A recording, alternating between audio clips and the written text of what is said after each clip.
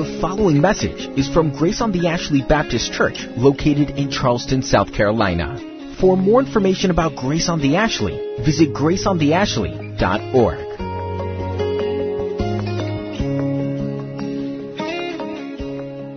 Beginning in verse 1 says this, I will bless the Lord at all times. His praise shall continually be in my mouth. My soul makes its boast in the Lord. Let the humble hear and be glad. O magnify the Lord with me, and let us exalt His name together. For I sought the Lord, and He answered me, and He delivered me from all my fears. Those who look to Him are radiant, and their faces shall never be ashamed. This poor man cried, and the Lord heard him, and saved him out of all of his troubles. For the Lord encamps around those who fear Him, and delivers them. Oh, taste and see that the Lord is good. Blessed is the man who takes refuge in Him.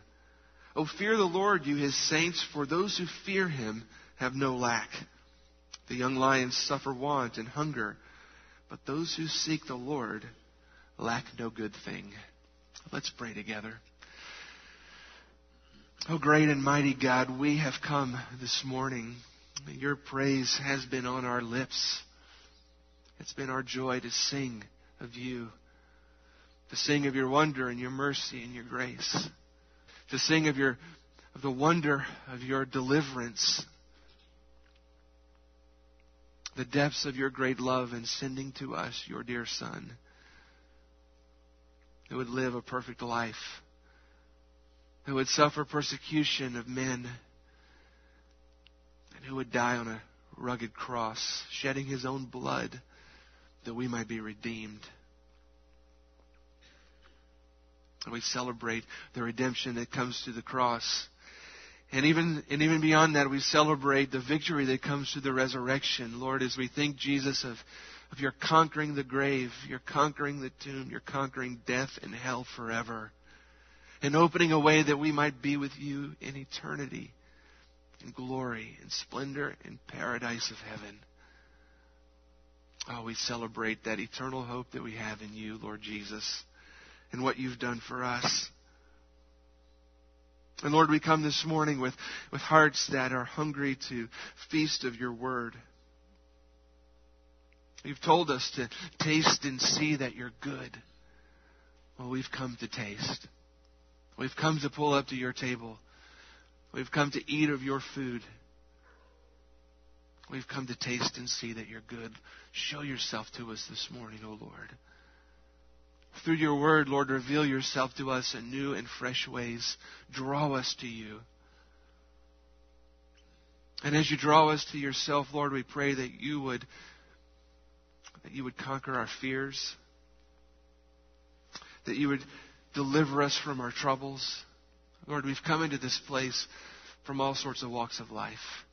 We live in a world that brings much trouble. We live in a world that gives us many reasons to be afraid.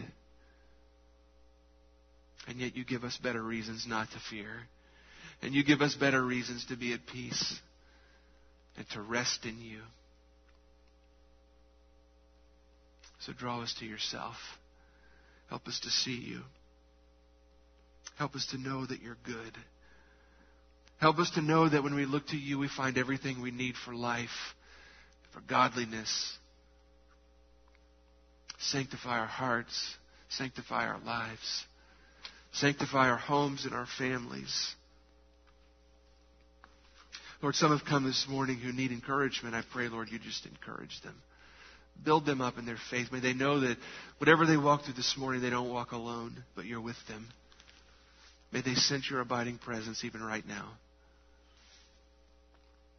Lord, whatever troubles we've carried into this place, we pray that in these quiet moments as we approach Your word, You would cause our troubles to be far from our minds.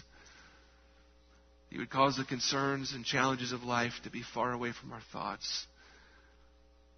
But that our minds might be solely devoted to hearing from You today. For You desire to speak, and You will speak. Give us hearts that are attending to what You would say. And when we hear You this morning, may we obey You with all of our heart, soul, mind, and strength. Empower our preacher this morning as he opens Your word. and as He teaches the very words that come from You. Open our ears to hear. Draw us to Yourself. We wait with anxious anticipation. And we pray these things in Christ's name. Amen. Amen. Turn your Bibles, please, to 1 Peter. That's what it tells you on the screen. 1 Peter. If you go there. And while you're doing that, let me do something else out of the ordinary. Although baby dedications might be more than in the ordinary these days. You know Tim and Alina Whitfield. Many of you do in our church. Alina has a sister named Georgie, and she's married to a guy named Josh. Josh and Georgie Van Horn are with us this morning, and I want to publicly and personally congratulate Josh for graduating from Army Ranger School out of Fort Benning, and we are grateful for your service, buddy. We have no idea what you've been through the last 3 months, but we're grateful you were. And you did go through it, and we didn't have to. So God bless you. You're in our prayers, and thank you so much for being here today. Chapter 2 of 1 Peter. The main part of our text, verses 2 and 3, but I'll read 1 through 3. So put away all malice and all deceit and hypocrisy and envy and all slander. Like newborn infants, long for the pure spiritual milk, that by it you may grow up into salvation, if indeed you have tasted that the Lord is good. Pastor Greg, a couple of weeks ago, finished up chapter 1, talking about a biblical love. And he touched on this, he just waded in this first verse a little bit. And Peter was telling us at the end of chapter 1 to love one another with a pure heart. And Pastor Greg asked this question: what does that love look like in your life? It doesn't come naturally. But Peter encourages us here there's some things that you have to put away so that this love might express itself in your life. There are things that defile a believer. And he's to take those things and he's to strip them off like he strips off his clothing, and he's to cleanse himself from the things that defiles his life. And Peter mentions 5 things there in verse 1. And all 5 of them have to do with what was just said in the previous section at the end, toward the end of chapter 1. We're to love each other with a pure heart. What does he say? Love one another earnestly from a pure heart, there at the end of verse 22. But there are some things that will keep you from doing that you need to get rid of. So he tells us what those are in verse 1. So, that could be translated therefore. What is therefore? Therefore? It's therefore, so because it connects to what's been said already. If you're going to love this way, then put away. That's a strong, it's not so strong in the English, but it's a very strong imperative. Put away, strip off, take off, like you would take off clothes, strip off all, every kind of malice and all deceit and hypocrisy and envy and all slander. Believers must strip off malice. That word really means evil. It's more than what we would think of as malice. It's wickedness, deep-seated feelings against another person, long-lasting bitterness against somebody else. Strip off the malice. Strip off deceit. That word, the Greek word, is a word that was used for fish bait. Now that's the ultimate deceit, isn't it? Here, I'm going to give you something to eat so that I can eat you. Right?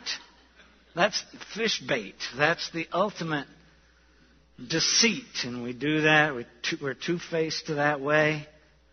When we want something, we try to give by flattery or false promises or just lying, outright lying, deceit. And those are two really outward expressions, malice and deceit. And the other three can be more secret. Believers must strip off hypocrisy. That's a word used for acting, one who wears a mask. Jesus warns about hypocrisy in Matthew 23 in several places. One of the sins that God hates above all others. Hypocrites receive a greater damnation in Matthew 23:14. The children of hell, verse 15. The hypocrites are fools and blind, verses 17 and 19. Hypocrites are blind guides in verse 24. Hypocrites are full of all uncleanness in verse 27. All of this in Matthew 23. Hypocrites are serpents, the generation of vipers in verse 33. You're wearing a mask, you're faking it, you're play acting. The fourth one, believers strip off envy. Envy, that means a person that covets what someone else has. It could be money or position or popularity or their clothing or their authority or even their good looks. I struggle with that, envy, because I know you all envy my good looks. And we're praying for you. But social status, recognition, all those things we envy. And even in our laughter, we realize that it's a part of our lives. And then strip off slander. It's the last one Peter uses here. Criticize, judge, backbite, gossip, condemn, grumble against another person. Tear down another person. Strip those things off. Paul talks about those things as well in Ephesians 4 in several different places. Verse 22, put off your old self, which belongs to your former manner of life and is corrupt through deceitful desires. He's writing the Ephesian church. They are Christians. He's writing to them, those believers, and he says you've got to put off those things in your old self. Those things that belong to you. So apparently some of those parts of the old manner of life are sticking around in these Christians. And it's corrupt through deceitful desires. Verse 25, therefore having put away falsehood, let each one of you speak the truth with his neighbor, for we are members one of another. Verse 31, let all bitterness and wrath and anger and clamor and slander be away from you, along with all malice. Then writing to the church in Colossae, chapter 3, verse 8, but now you must put them all away, anger, wrath, malice, slander, and obscene talk from your mouth. Strip off those things. Augustine defines them as well. Augustine says, malice delights in another's hurt. Envy pines at another's good. Guile or deceit imparts duplicity to the heart. Duplicity is deception. Hypocrisy or flattery imparts duplicity to the tongue.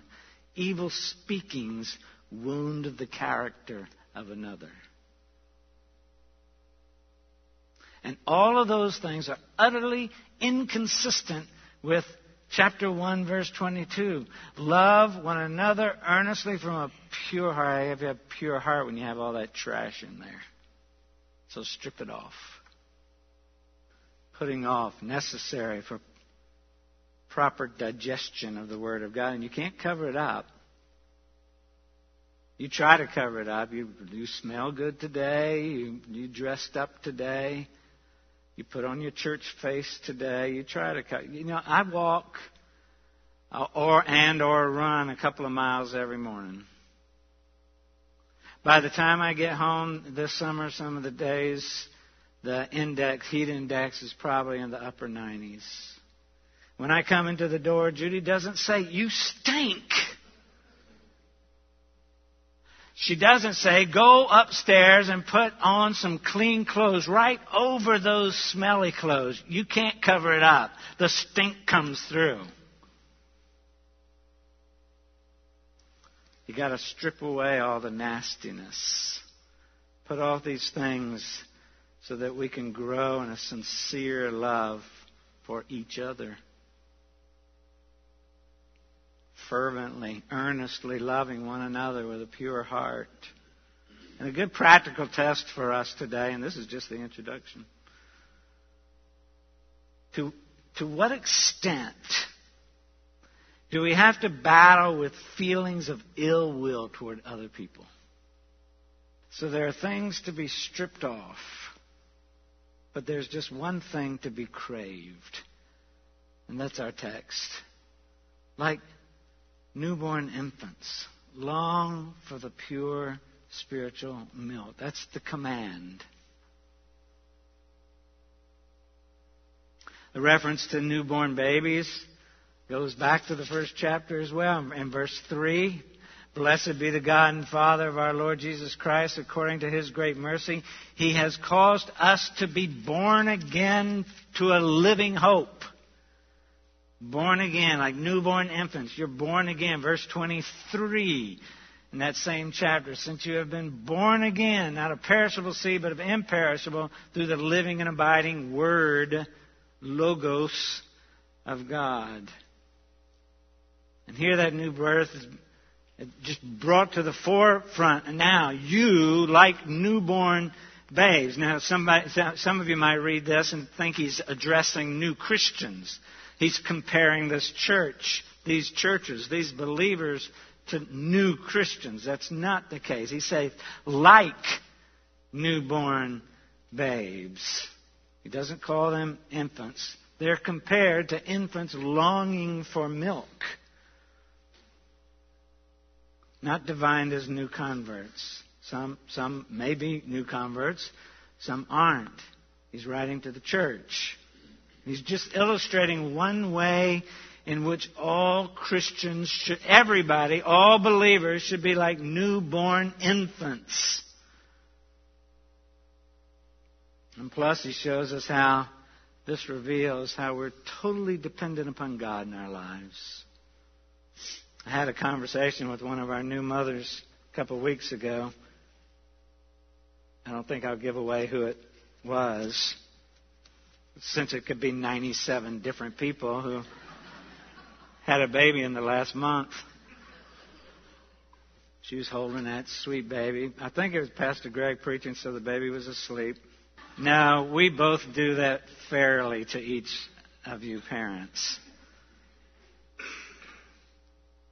But she's holding that baby, and the baby's asleep in her arms, and she said she's forgotten since the last one she had how precious these times are. And I, in my usual way, said, yeah, and how many diapers you have to change. And then she looked at me with a sad look and said, yes, and how often and how much they eat. Like newborn babes long for the pure spiritual milk. Peter wants to give the readers of this letter a mental picture of infants craving nourishment. Now, you dads know about that. Your wife's breastfeeding the baby, so she feeds that baby, and then she hands that baby to you and says, I'm going to the store for a few minutes. And you've got this worried look on your face. She said, don't worry, he just ate, he's full, he'll be fine, he'll sleep. But then that time at the store takes a little bit longer than expected. And he begins to squirm a little bit in your arms. Right, dads? You know where I'm going with this. He begins to whine a little bit. And then he begins to crawl all over Daddy looking for milk. Right on cue, Henry. Good. And then your wife arrives and you're frustrated and the baby's screaming. There's really nothing worse than that sound, right? She takes that baby to wherever moms take the baby to eat, and boom, that baby gets what he's crying for. That baby gets what he's been craving. That baby's satisfied, at least when the baby becomes full. You parents know how newborn babies vocally and enthusiastically express their desire to be fed, their desire to be full. In fact, babies act as if their very life depends on that food, because it does. Are you craving the Word of God that way? You know, parents, I'm sorry. Those babies don't care about the curtains or what kind of crib you buy. They don't care about that cute little onesie that you got at the shower. No, all they care about is eating. And there's so many things that can get in the way of our desire for the Word just as well. It's an imperative. This charge is imperative. It's a command. You desire, crave, yearn pure spiritual milk. And that craving and that yearning are to be constant, on and on and on. It's a strong word. It's essential. Hungering and thirsting after the Word. Too many believers crave the Word here or there. Too many believers crave the Word sporadically. But growth can only come as we take on regular nourishment day by day. Do any of us even remotely crave the Word of God as a baby craves his or her mother's milk? The psalmist understood that craving in Psalm 42, verse 1. As a deer pants for flowing streams, so pants my soul for you, O God. But it goes further. There's long for. It's a strong expression. Could even paraphrase it. Develop an appetite for. God's Word is spiritual food that all believers instinctively desire, but we must cultivate some taste for God's Word. It's sad when Christians have no appetite for the Word of God and they have to be fed religious entertainment instead. It's happening all over the city right now. Thousands and thousands of people being fed religious entertainment. The milk of the Word becomes the substance of life. And Peter describes it for us, and the ESV helps us here, or confuses us. Well, it depends on how you look at it. What is the spiritual milk we look for? He uses two adjectives, pure and spiritual. Pure spiritual milk. Pure is in contrast to that deceit we talked about in verse 1. That deceit that believers are to put aside. Put aside this, put on something pure. It's the only time in the New Testament this word is used. Unadulterated, uncontaminated milk. Because contaminated milk makes you sick, right? Either the milk, which is the Word, he's talking about it being the Word, or the milk containing the Word, which would be Christ. Either interpretation is necessary for us to understand this, the milk of the Word. And as I started this message, 3 babies have gotten up and left.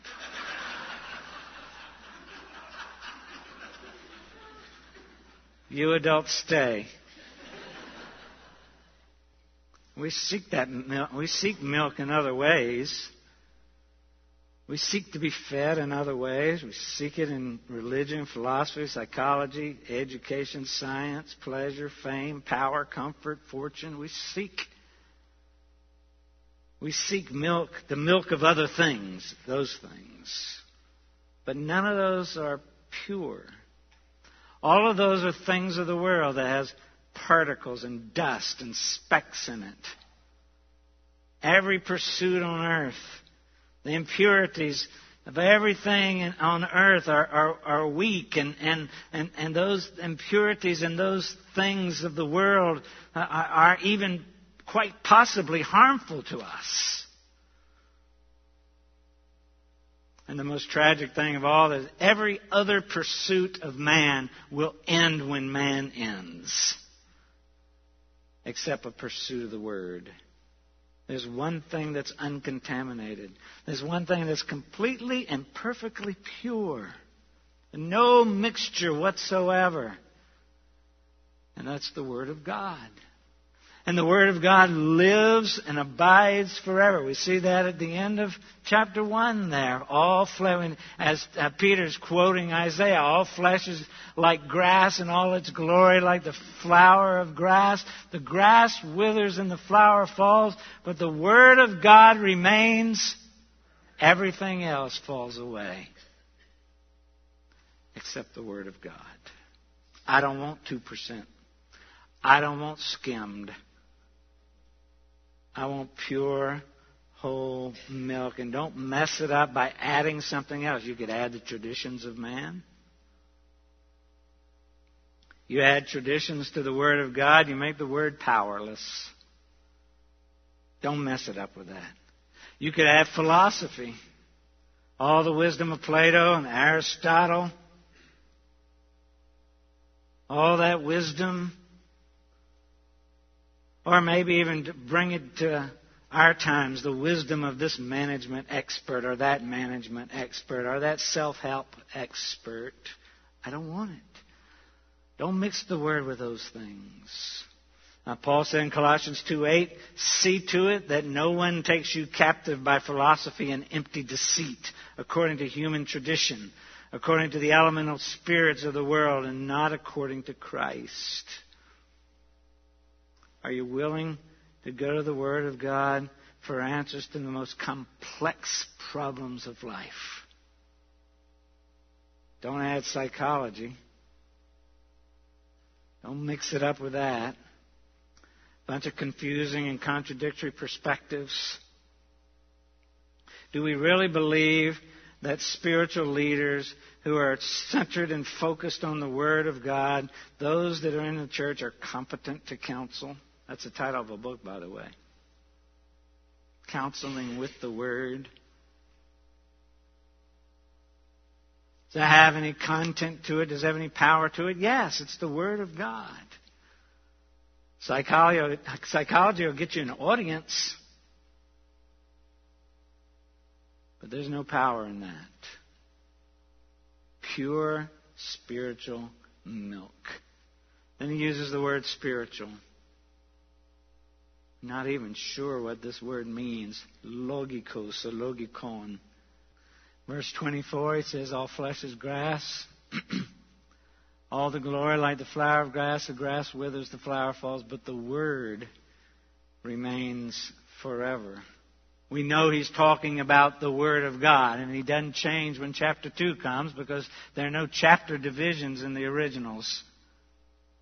And so he's speaking of the Word of God. The translators here of the ESV translates logikon as spiritual.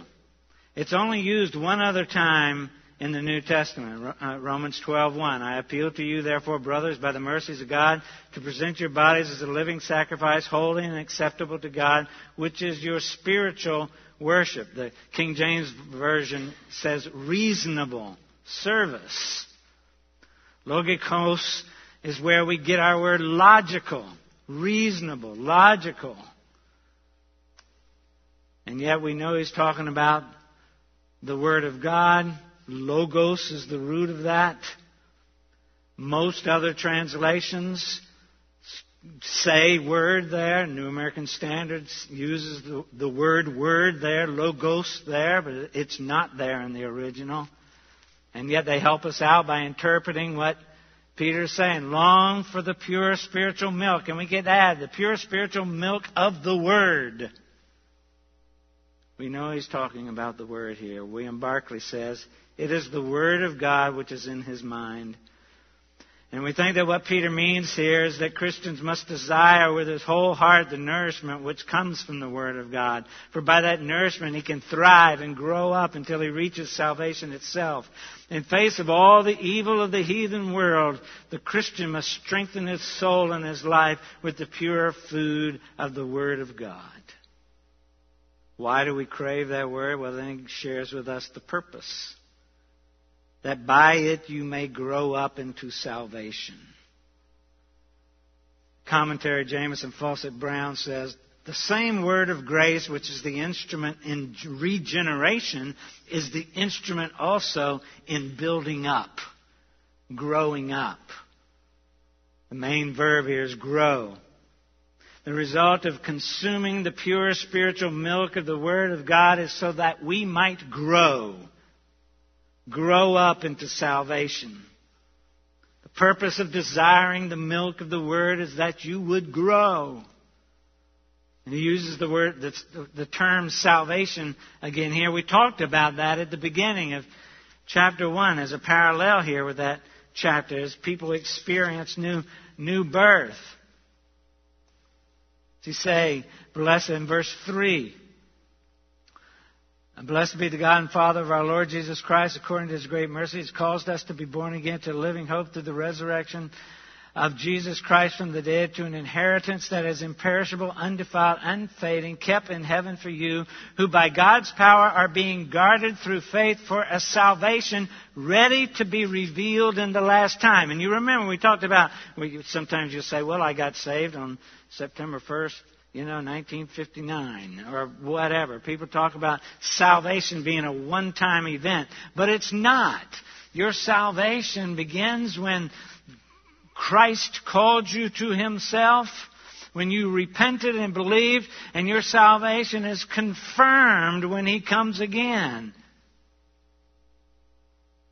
It's a process, really. It's a process that's important. We see about that salvation again. Understanding, like he talks about in chapter 1, salvation being an end-time reality is true. And it fits with verse 9 as well, chapter 1. We won't read that.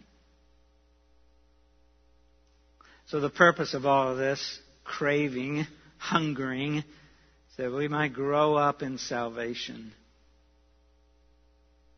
Growth is evidence of progress in the Christian life. It's the Word of God that feeds the soul. It brings health and spiritual nourishment to you. Deprive a Christian of the Word of God, and his life will shrivel up. His life will dry up. Which I might add is why there's so much dead faith in the evangelical world today. Like I said, thousands in church this morning, just all over Charleston, who aren't being fed the Word. Quite possibly. The greatest need of contemporary Christianity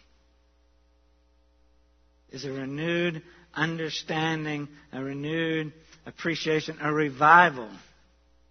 The role of Scripture in the personal growth of believers. Spiritual growth is very simple. It requires proper exercise and proper diet, just like physical growth. Third thing we see in this passage is the basis of it all. If indeed you have tasted that the Lord is good. He actually says it in reverse. If you listen to any sermons on this passage, most preachers start with verse 3. 3 could have come at the very beginning of the chapter. Believers are to long for the milk of God's Word, since it's essential in their obtaining their salvation on the last day. That longing is fitting if indeed you have tasted that the Lord is good, or since you have tasted that the Lord is good. He didn't write if just for them to doubt their salvation. He's not saying, well, if you've tasted that the Lord is good, then hunger for the Word. No. It can be sense as well. He didn't want to create doubt in the minds of these believers. He wanted these readers to consider whether they have faced the fact of the kindness of the Lord. If indeed you have tasted that the Lord is good, the Lord is kind, the Lord is gracious. And he's referring to Psalm 34 that Pastor Greg read earlier. Verse 8, "Oh, taste and see that the Lord is good." And when you taste, it creates an enormous... You taste something good and sweet, it creates an enormous appetite for more, doesn't it? One taste creates a desire for even more. And in this case, you're tasting that the Lord is good because He's given you His Word. The Psalm 34 apparently was important to Peter because he mentions it here. Chapter 3, we'll see again, he even quotes from Psalm 34. It's not only important to Peter, but we see that it's intentional in its use too. The theme of Psalm 34 is when God's righteous people are afflicted and troubled and under persecution, then God will deliver them. God will be with them. God will see them through. Their security is in God, even in the worst of times. And Peter's writing to these suffering readers.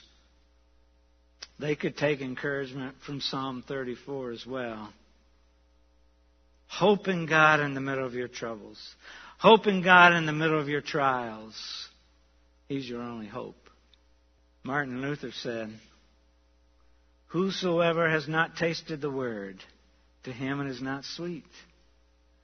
It has not reached the heart, but to them who have experienced it, who with the heart believe Christ has been sent for me and has become my own. My miseries are His and His life mine. It tastes sweet. If indeed you have tasted that the Lord is good." Three things we glean from that little phrase that Peter shares with us. One, he reveals there is a period of time. Tasted. It's talking in the past tense. There's a period of time since they've experienced the Word of God. They tasted it, and now Peter encourages them to continue to receive nourishment from that Word. Crave it. Hunger for it. And once babies taste that nourishment, they don't stop craving it until they're satisfied. The same is true for believers. Second thing Peter teaches us here, we don't see unless we dig into it. I missed it reading it over and over and over again. The word Lord relates to Jesus. You see that? He's talking to Christians about Jesus. If indeed you've tasted that Jesus, the Lord, is good. The psalmist is talking about God the Father in Psalm 34. The Lord God of Israel. And so even indirectly, Peter teaches us the divinity of Jesus Christ by making Him the same person that's related to in Psalm 34. And then the third thing, good. That can be translated kind or kindness. It's a synonym for gracious. When the believer reads his Bible, when the believer studies the Word, he meets his own God in Jesus Christ, who provides him untold numbers of blessings and kindnesses and graciousness. My paraphrase: since you have tasted the kindness of the Lord in your election, then crave the pure spiritual milk of the Word of God, just like a newborn baby craves his mother's milk. And by doing that, you will grow to spiritual adulthood.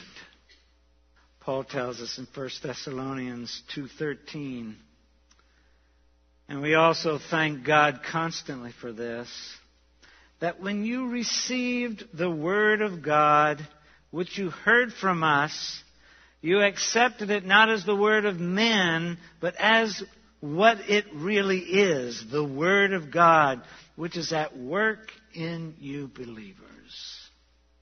But in many ways, it's up to you how much it's at work in you. For the command is crave it. Desire it. It caused you to be saved. And now it goes on to perform God's work in you who already believe. Brothers and sisters in Christ, you believers who are here today, this command is for us, particularly those of us at Grace on the Ashley. It's easy for us to say, oh, our church focuses on the Word of God. And then you look forward to Sunday after Sunday after Sunday. But are you craving it on Monday and Tuesday and Wednesday and Thursday and Friday and Saturday? I hear it all the time. Our church focuses on the Word. But are you only getting it at church? What about the other days? Do you hunger? The evidence that one has been born again by the Father through the Word is that believers continue to long for that Word and become increasingly mature.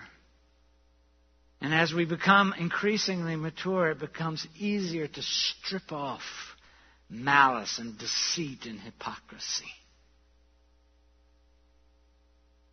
You got to dig in. You've got to work at it. And I'm not just suggesting this. Isn't Frank Cohn just telling you it's a good idea? No. This is a command from the Word of God. Like newborn infants, long for, crave the pure spiritual milk. Ask God to give you greater appetite for His Word. Those of you here today who aren't believers, only believers can understand the Word because of the Holy Spirit in them. But if you're here today and you're not living the Christian life, if you're not a believer, there's a promise for you in this Word as well.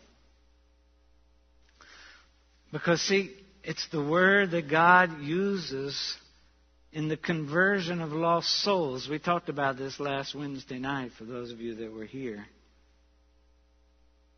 Faith comes, listen, if you're not a believer, if you're not living the Christian life, faith comes by hearing, and hearing by the Word of God. The Word of God is the means of grace that God uses to save lost people. The Word of God is the means of grace that God uses to open your heart to the truth of His Word, to convict you to repent of your sin and believe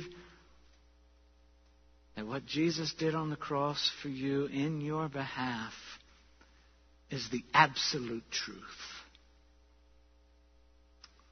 Read this Word if you're lost.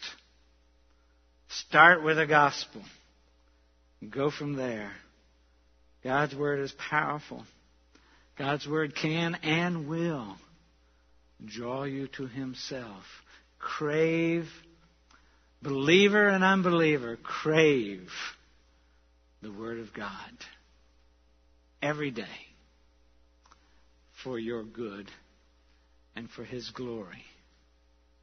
Let's pray together. In a moment, we're just going to sing one verse of a hymn we all know. Yet during that time, if you have questions, if you need someone to pray with you, encourage you when we stand and sing just to make your way back to the back. Pastor Greg and others will be back there to receive you and spend time with you. Do that if you would.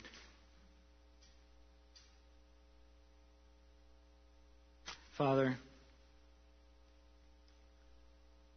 we're grateful for your word in our lives. We're grateful that it's the only way that you are to bring us to yourself.